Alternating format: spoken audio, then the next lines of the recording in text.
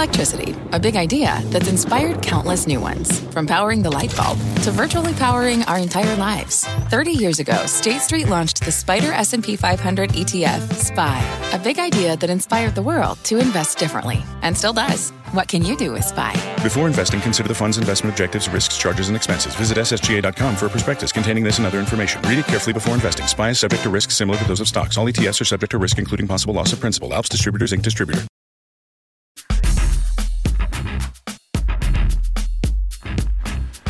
The economy's supposed to be really good if you look at the official numbers. According to the U.S. Labor Department, the unemployment rate was under 4% in July, which is a level that a lot of people used to consider full employment. Everybody who wants a job has one. Except not really. The system isn't working the way it's supposed to for working people. Here's what I mean. Typically in the past, when so many people have jobs, pay goes up. I mean, how else are you going to get people to work for you if everybody has a job? You got to pay them more. But that's not happening, at least not anywhere near the level that it should be. The Labor Department reported last month that if you look at median weekly earnings and you factor in inflation, the typical worker is just treading water. And what about the future? Having a job and making a living are not the same thing. The cost of a four-year degree rose about 25% in the last decade, according to the College Board, to $34,740 a year. Meanwhile, student loan debt is exploding. So, wages flat. Traditional schooling, expensive. We haven't even talked about the cost of raising a family, if that's your thing. So what are you going to do if you're not already in the job that you want to be doing for the rest of your life? So today, we're going to find the smart way to navigate all this, or we're going to try getting the skills for a better job or higher pay without crushing your bank account and going deep into debt. Welcome to Fort Knox, Rich Ideas and Powerful People. I am John Fort at the NASDAQ market site in New York's Times Square. And joining me on the show today to help you make your plan, here with me at the NASDAQ, Laura Papano is an education reporter who lives and breathes this stuff, writing in the New York Times, the Hechinger Report, to name a couple. And joining us from Denver, Rachel Carlson is co-founder and CEO of Guild Education, a company that helps employers offer education as a benefit to employees, kind of like healthcare. Clients include Walmart, Lowe's, Taco Bell, Chipotle. And finally, joining us from Cambridge, Massachusetts, Anant Agarwal is an MIT professor and CEO of edX, a free-to-learn platform offering courses in architecture, chemistry, communication, computer science, data analysis, and that's just going alphabetically to D. There are a lot more things that he offers as well. Welcome to all of you guys. The effort today is to help people to make a plan. And it's not just people who are getting ready to go to a traditional college or even, people who are dissatisfied with their current job. I mean, I get the feeling everybody sort of needs to keep learning something if we want to be secure. Absolutely. The future is upskilling. You may have one set of skills, but the world is changing. I mean, if you look at technology, most of the technology that's being taught is being taught online because there aren't a whole lot of colleges offering courses on driverless cars. I mean, depending on what you're interested in, and your interests may change as you learn more, as you experience more. So we're all in this game. We all have to upskill and retrain ourselves. Laura, I feel like as a Gen Xer, when I was growing up, I don't know if anybody explicitly told me this, but the feeling was if you're in a job and you do a really good job, you'll get a raise or you'll get a promotion. You'll end up getting paid more. That's not happening now. So how much does education fit into how people are going to end up getting paid more? And what should people think of when they think of what education is along those lines? Right. So education is one of those words that means a lot of different things to a lot of different people. I mean, there is a population, and it's actually smaller than it used to be, of those traditional age students who would go to college and be in a residential college for 4 years and basically, learn some skills and get a credential and go out into the world and use it. Increasingly, that experience is about growing up and then getting ready to then go get more skills. So and not everyone can afford to spend $60,000 a year and take 4 years to get a degree. Sure. And some degrees, as we hear a lot these days, are not worth as much as they used to be worth. So Rachel Carlson, joining us from Denver, CEO of Guild Education. I had the pleasure of sitting down with you about a year ago for the podcast, the Fort Knox podcast, talking about some of these issues. You've done some interesting things since then. You're not just focusing on community colleges, 4-year college education. Tell me about the types of skills that people need in this economy, maybe not the traditional 4-year college type upskilling that we've been trained to think of. Yeah, so a lot of our work, primarily with Fortune 500 companies and their frontline workforce, is thinking about how do we help employees figure out what they need to advance, whether that's with the company they're at today or another company in the future. And that spans the gamut from high school completion, which we work on all the time, all the way through master's degrees, credentials, and programs with edX, who we partner with. And I think to your question about, how does an employee figure out what they need, what we're finding is that we've really got to get rid of the false choice between workforce development, meaning learn this skill, learn this piece in order to move up in your job, and a bachelor's degree, and instead say, how do we make it all stackable, where any learner can say, hey, I've learned this piece on the job, I've learned this piece through an apprenticeship, I've learned this piece in a college classroom, and that amounts to the set of skills I need to pursue the career of my dreams. So Rachel, break it down for me. If I'm trying to figure out for my job, I'm a business journalist, I'm an anchor, I'm trying to figure out what skills will make me more marketable, more valuable to this organization or another one. How do I do that? How do you coach people in how to isolate the specific skills that they're going to need to add value? A couple different ways. One, we work with leading institutions who are thinking about competencies, not classes. So moving away from saying, hey, this person took that class, and instead, hey, they've mastered this competency. So maybe that's critical writing. And rather than checking, oh, they took critical writing class, instead saying, show me a project. Show me some work that you've done where you've demonstrated a critical writing skill. We're also always looking at data sources like the Department of Labor, organizations like Burning Glass, and then talking to our partners like edX and other universities to say, what are we seeing and how do we connect what employers need directly back to what universities and learning providers as well as experiences can offer? So Rachel, are you kind of relying on certifications or mini degrees or badges? How are you what's holding, what is the container for the skills? What do you think, what do you use, what are you hearing from employers, and what do you see it evolving into? The container is a unique question, and I think we think about it as a staircase. So I'll run with that analogy.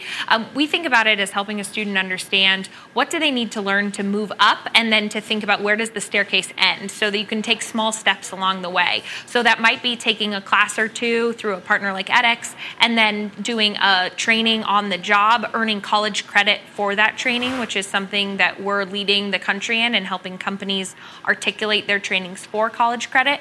And then that might amount to an associate's degree, a bachelor's degree, or it might amount to a promotion, and the student saying, okay, I'm going to sit here in this promotion for a while, and I'm not going to pursue the associate's or bachelor's, but really creating options and eliminating the notion that they have to choose between those two things, and instead bringing them together on the staircase. Yeah, I think Anant made the point to me probably a year ago. He said education is a combination of parts rather than a sum, and I think that that's a really interesting way of thinking about it. Well, since you mentioned it, let's hear from you on this question as well. When it comes to assessing what skills an individual needs, and it's going to vary from person to person. I was just looking at the edX site, the Intro to Computer Science course versus the graphic design courses that you have available. There are lots of things out there, but how do I determine what kinds of courses I'm qualified to take and do well in, and then B, which courses are going to help me on the particular track that I'm on?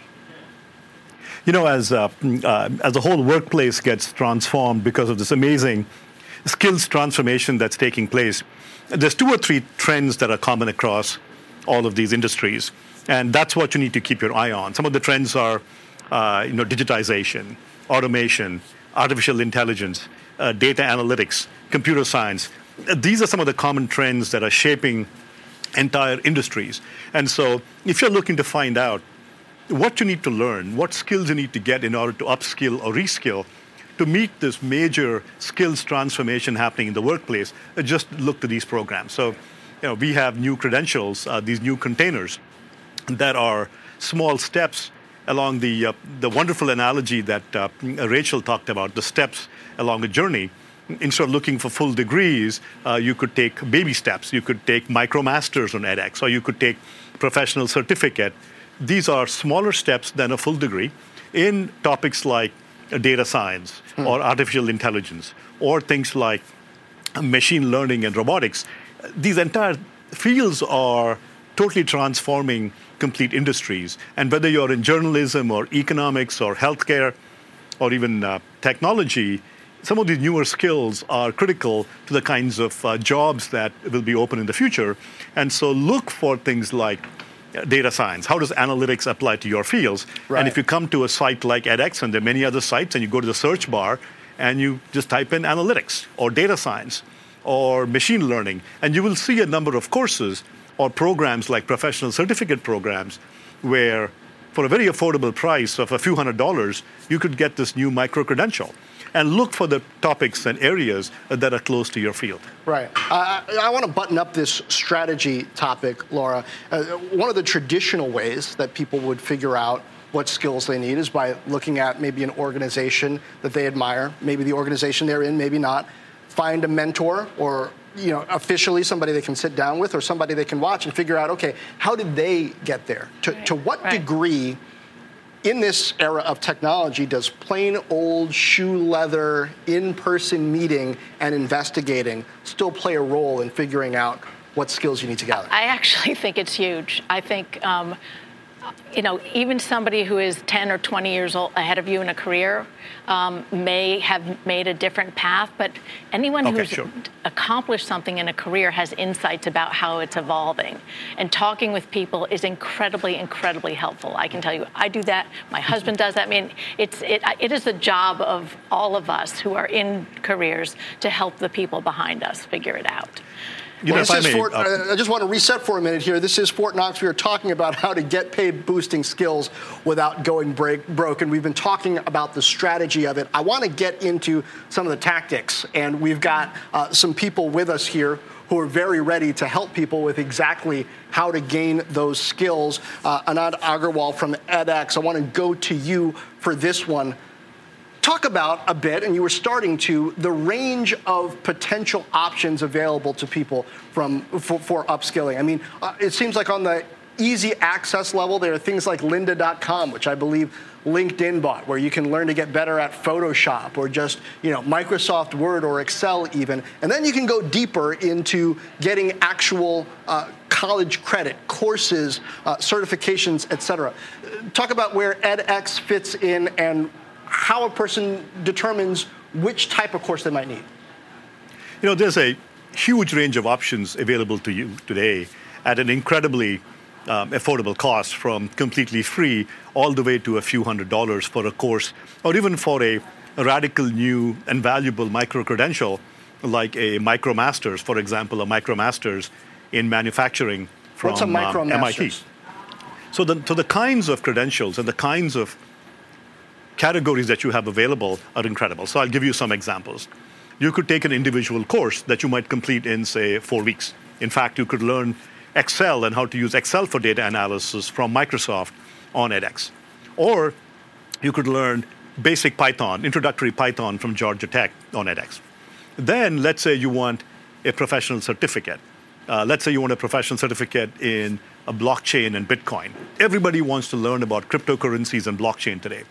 You can earn a professional certificate in blockchain taught by none other than Berkeley and earn a professional certificate in that. And it's a few $100s if you want to get the certificate. And it's completely online, and you can learn at your own pace.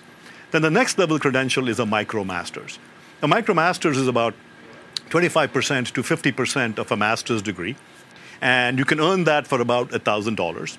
And the beauty of that is if you pass that and you get admission into the university, it will count for credit towards a master's should you want to go towards a master's. So, for example, you can take AI MicroMasters from Columbia on edX. Or you could do a MicroMasters in data science from University of California, San Diego on edX, or marketing analytics, or one of 50 other MicroMasters. And now we also offer full online degrees. Just last week, we announced a online master's degree in cybersecurity with Georgia Tech for $9,900. And so you have a range of options from a single course to an entire degree, and you can learn in steps as you go along. Rachel, I want to come to you with this question from a viewer. Jason Cannon asks, would your panel recommend employees to pay for credentials themselves or look for their organization to pay? Fits right in with what Guild Education does. What are the circumstances in which it might make sense to not expect or wait for an organization to pay for that credential versus expecting them to? Sure. So we're seeing an amazing trend where most innovative companies are saying this ought to be a part of the total rewards package. We ought to be paying for our employees to receive education the same way we offer a healthcare benefit or think about any other component of a total rewards.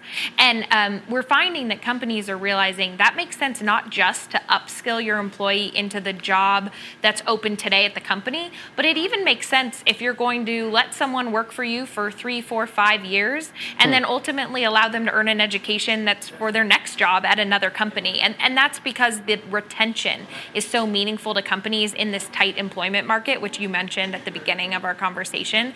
And so we're finding that nearly all of the what I'll call innovative or thoughtful Fortune 500 companies are reevaluating their education benefits plans and realizing this is the new normal. The same way that healthcare benefits, paid time off, you name it, have become standards of a good place to work. Education benefits are the next component of a good place to work. And how flexible are you finding employers in terms of what courses, what credentials, what skills the person wants to acquire?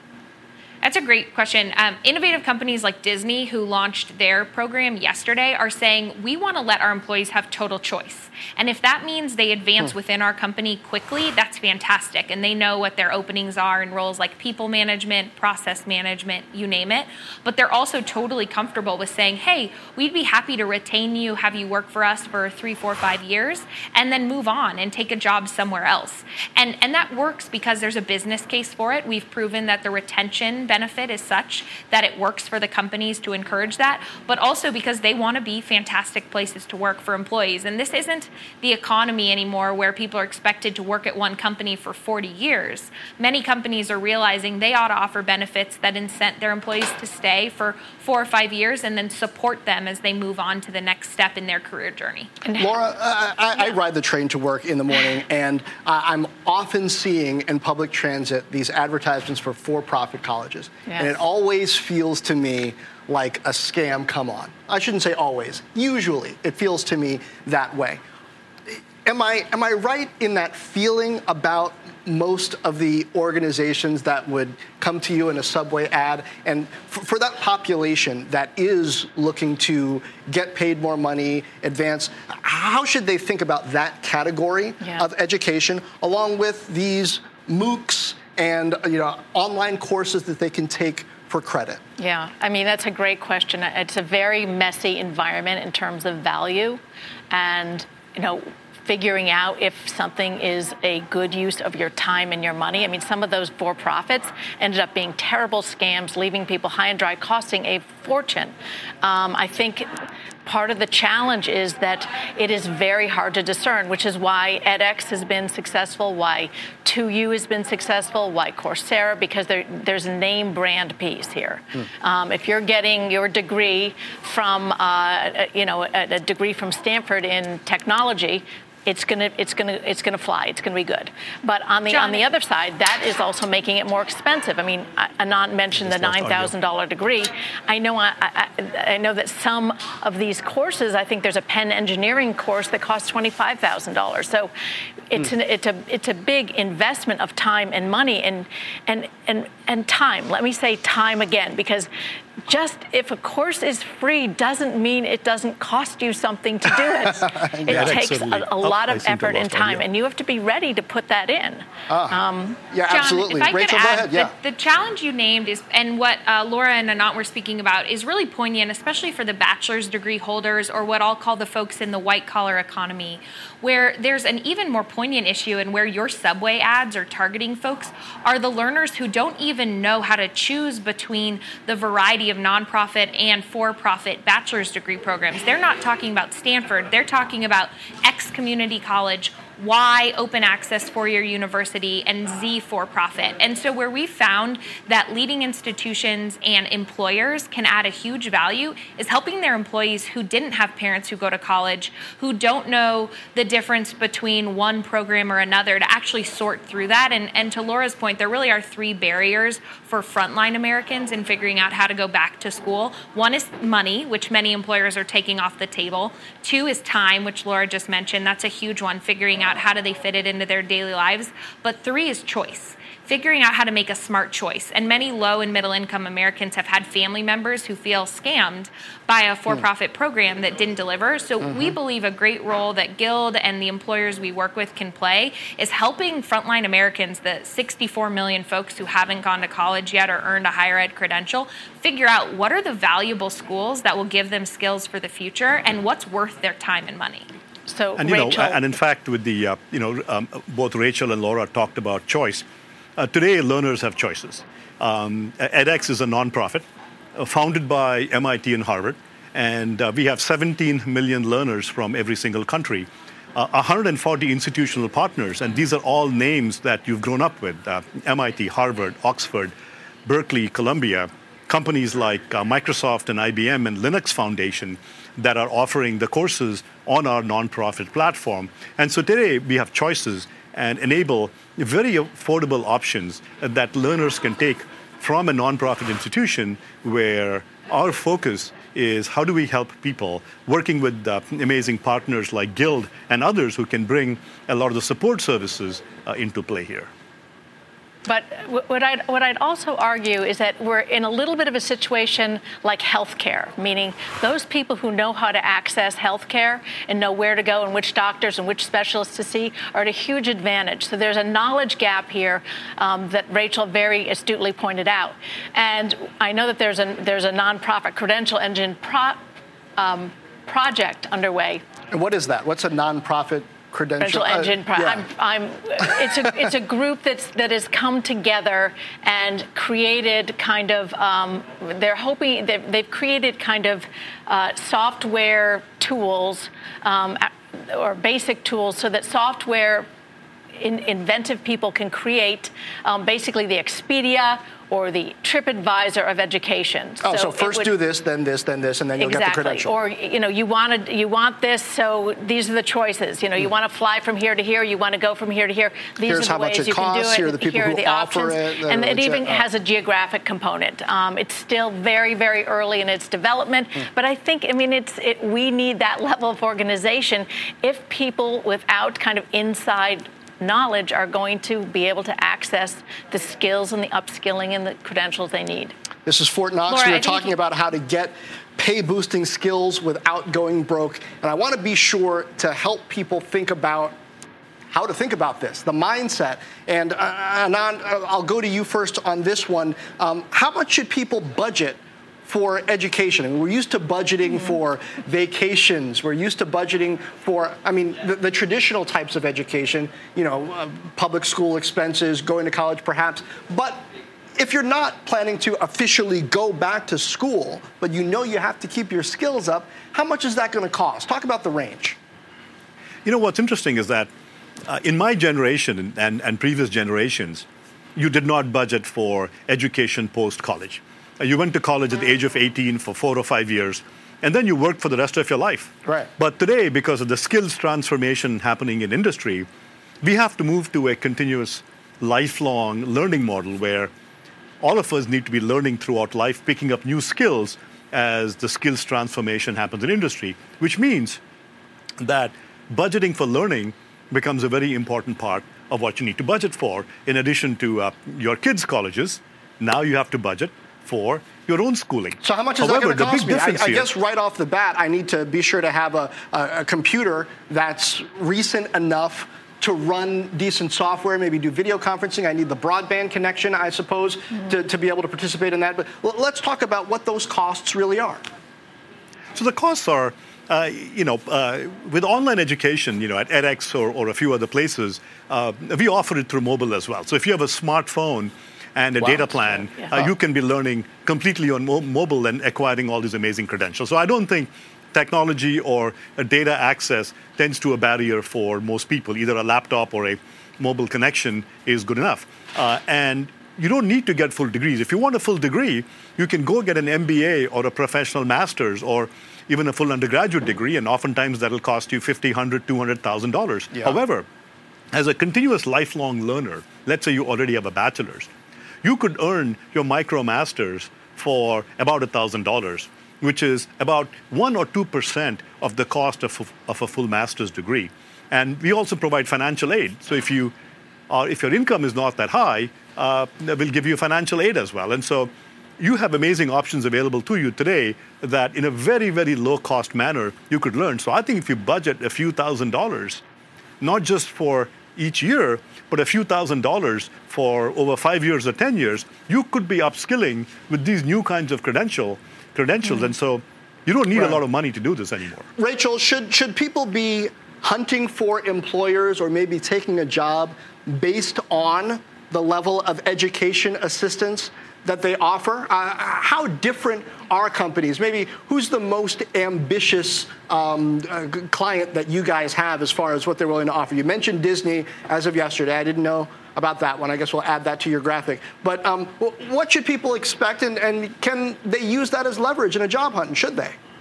Yeah, absolutely. So we found that companies that reform their education benefits plans and work with us typically will see anywhere from a 15 to 20% increase in their job applications month over month. So the employees of America are responding and saying, I want to work somewhere that offers this. It's now, education benefits are ranked the number 3 sought after benefit at any company when you poll millennials. Many millennials understand what Anant was talking about in terms of a lifelong learning economy, and they know that if they go somewhere to work, they want to know that they can take paid vacation, that they can have access to healthcare benefits, and that they can have funding for education. And we're seeing that across the board.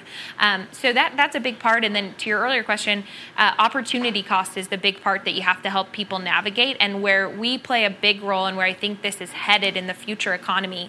As Anant mentioned, content is getting much cheaper, but support is still required. And everybody used to say content is king, but now the reality is support is queen.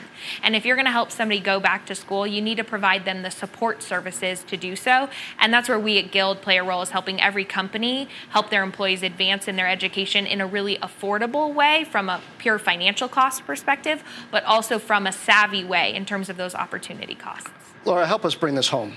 For the people out there who might feel stuck in their current job or might want to start a whole new career, in this day and age, what's the, I guess, most practical, most savvy, most reasonable way to embark on that? I feel like it used to be, well, maybe you go to law school or maybe you go get your MBA. But now there are some different options. So what's the smart way to embark on that journey? Well, I think being self-aware and self-reflective, number one. You have to really think about what, break it down. What do I enjoy doing? What matters to me? What do I care about? And millennials want to work in places that care about what they care about. So you really have to have that self-examination. And then you have to figure out, what do I need in order to do that job? And I know we've been talking a lot about tech here, but the whole world is not about technology. Technology pervades everything, but there are other kinds of work out there. There's work in theater, there's work in art, there's work in chefdom, and there's so many different careers out there. Yeah. And the online universe is uniquely set up to really allow people who are interested in technological careers to take off and explore that. It's a little bit harder if you're not doing that. Okay. So, one of the important things here is that soft skills are extremely important as well. I know we focused a lot on the techie skills transformation, but as we worked with Burning Glass and others, we are finding that employers are looking for soft skills, and which is one reason why we launched a professional certificate in soft skills, which is critical thinking, communications, writing, speaking, collaboration, and teamwork.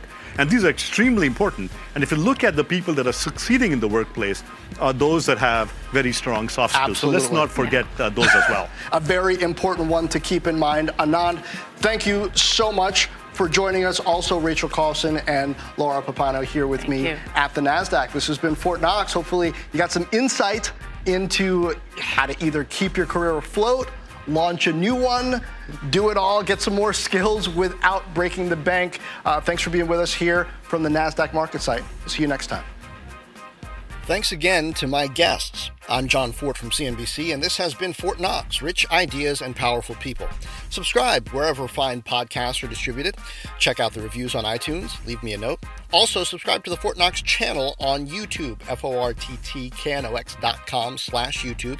As a matter of fact, you can go to YouTube now, see video of this conversation, or you can go to the CNBC apps on Apple TV or Amazon Fire TV or Roku and find Fort Knox in the featured area. And if that's not enough, follow me, John Fort, on LinkedIn, Facebook, and Twitter. Weigh in on the issues we discussed on Fort Knox. Meanwhile, share this. Tell a friend. Drop me a note on LinkedIn, Facebook, Twitter, YouTube, or FortKnox.com. And, as always, thank you for lending an ear.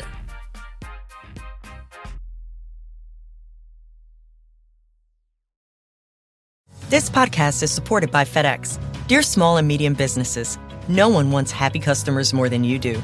That's why FedEx offers you picture proof of delivery, packageless and paperless returns, as well as weekend home delivery to 98% of the U.S. on Saturday and 50% on Sunday. See the FedEx service guide for delivery information. FedEx Ground service is also faster to more locations than UPS Ground. See what FedEx can do for your business.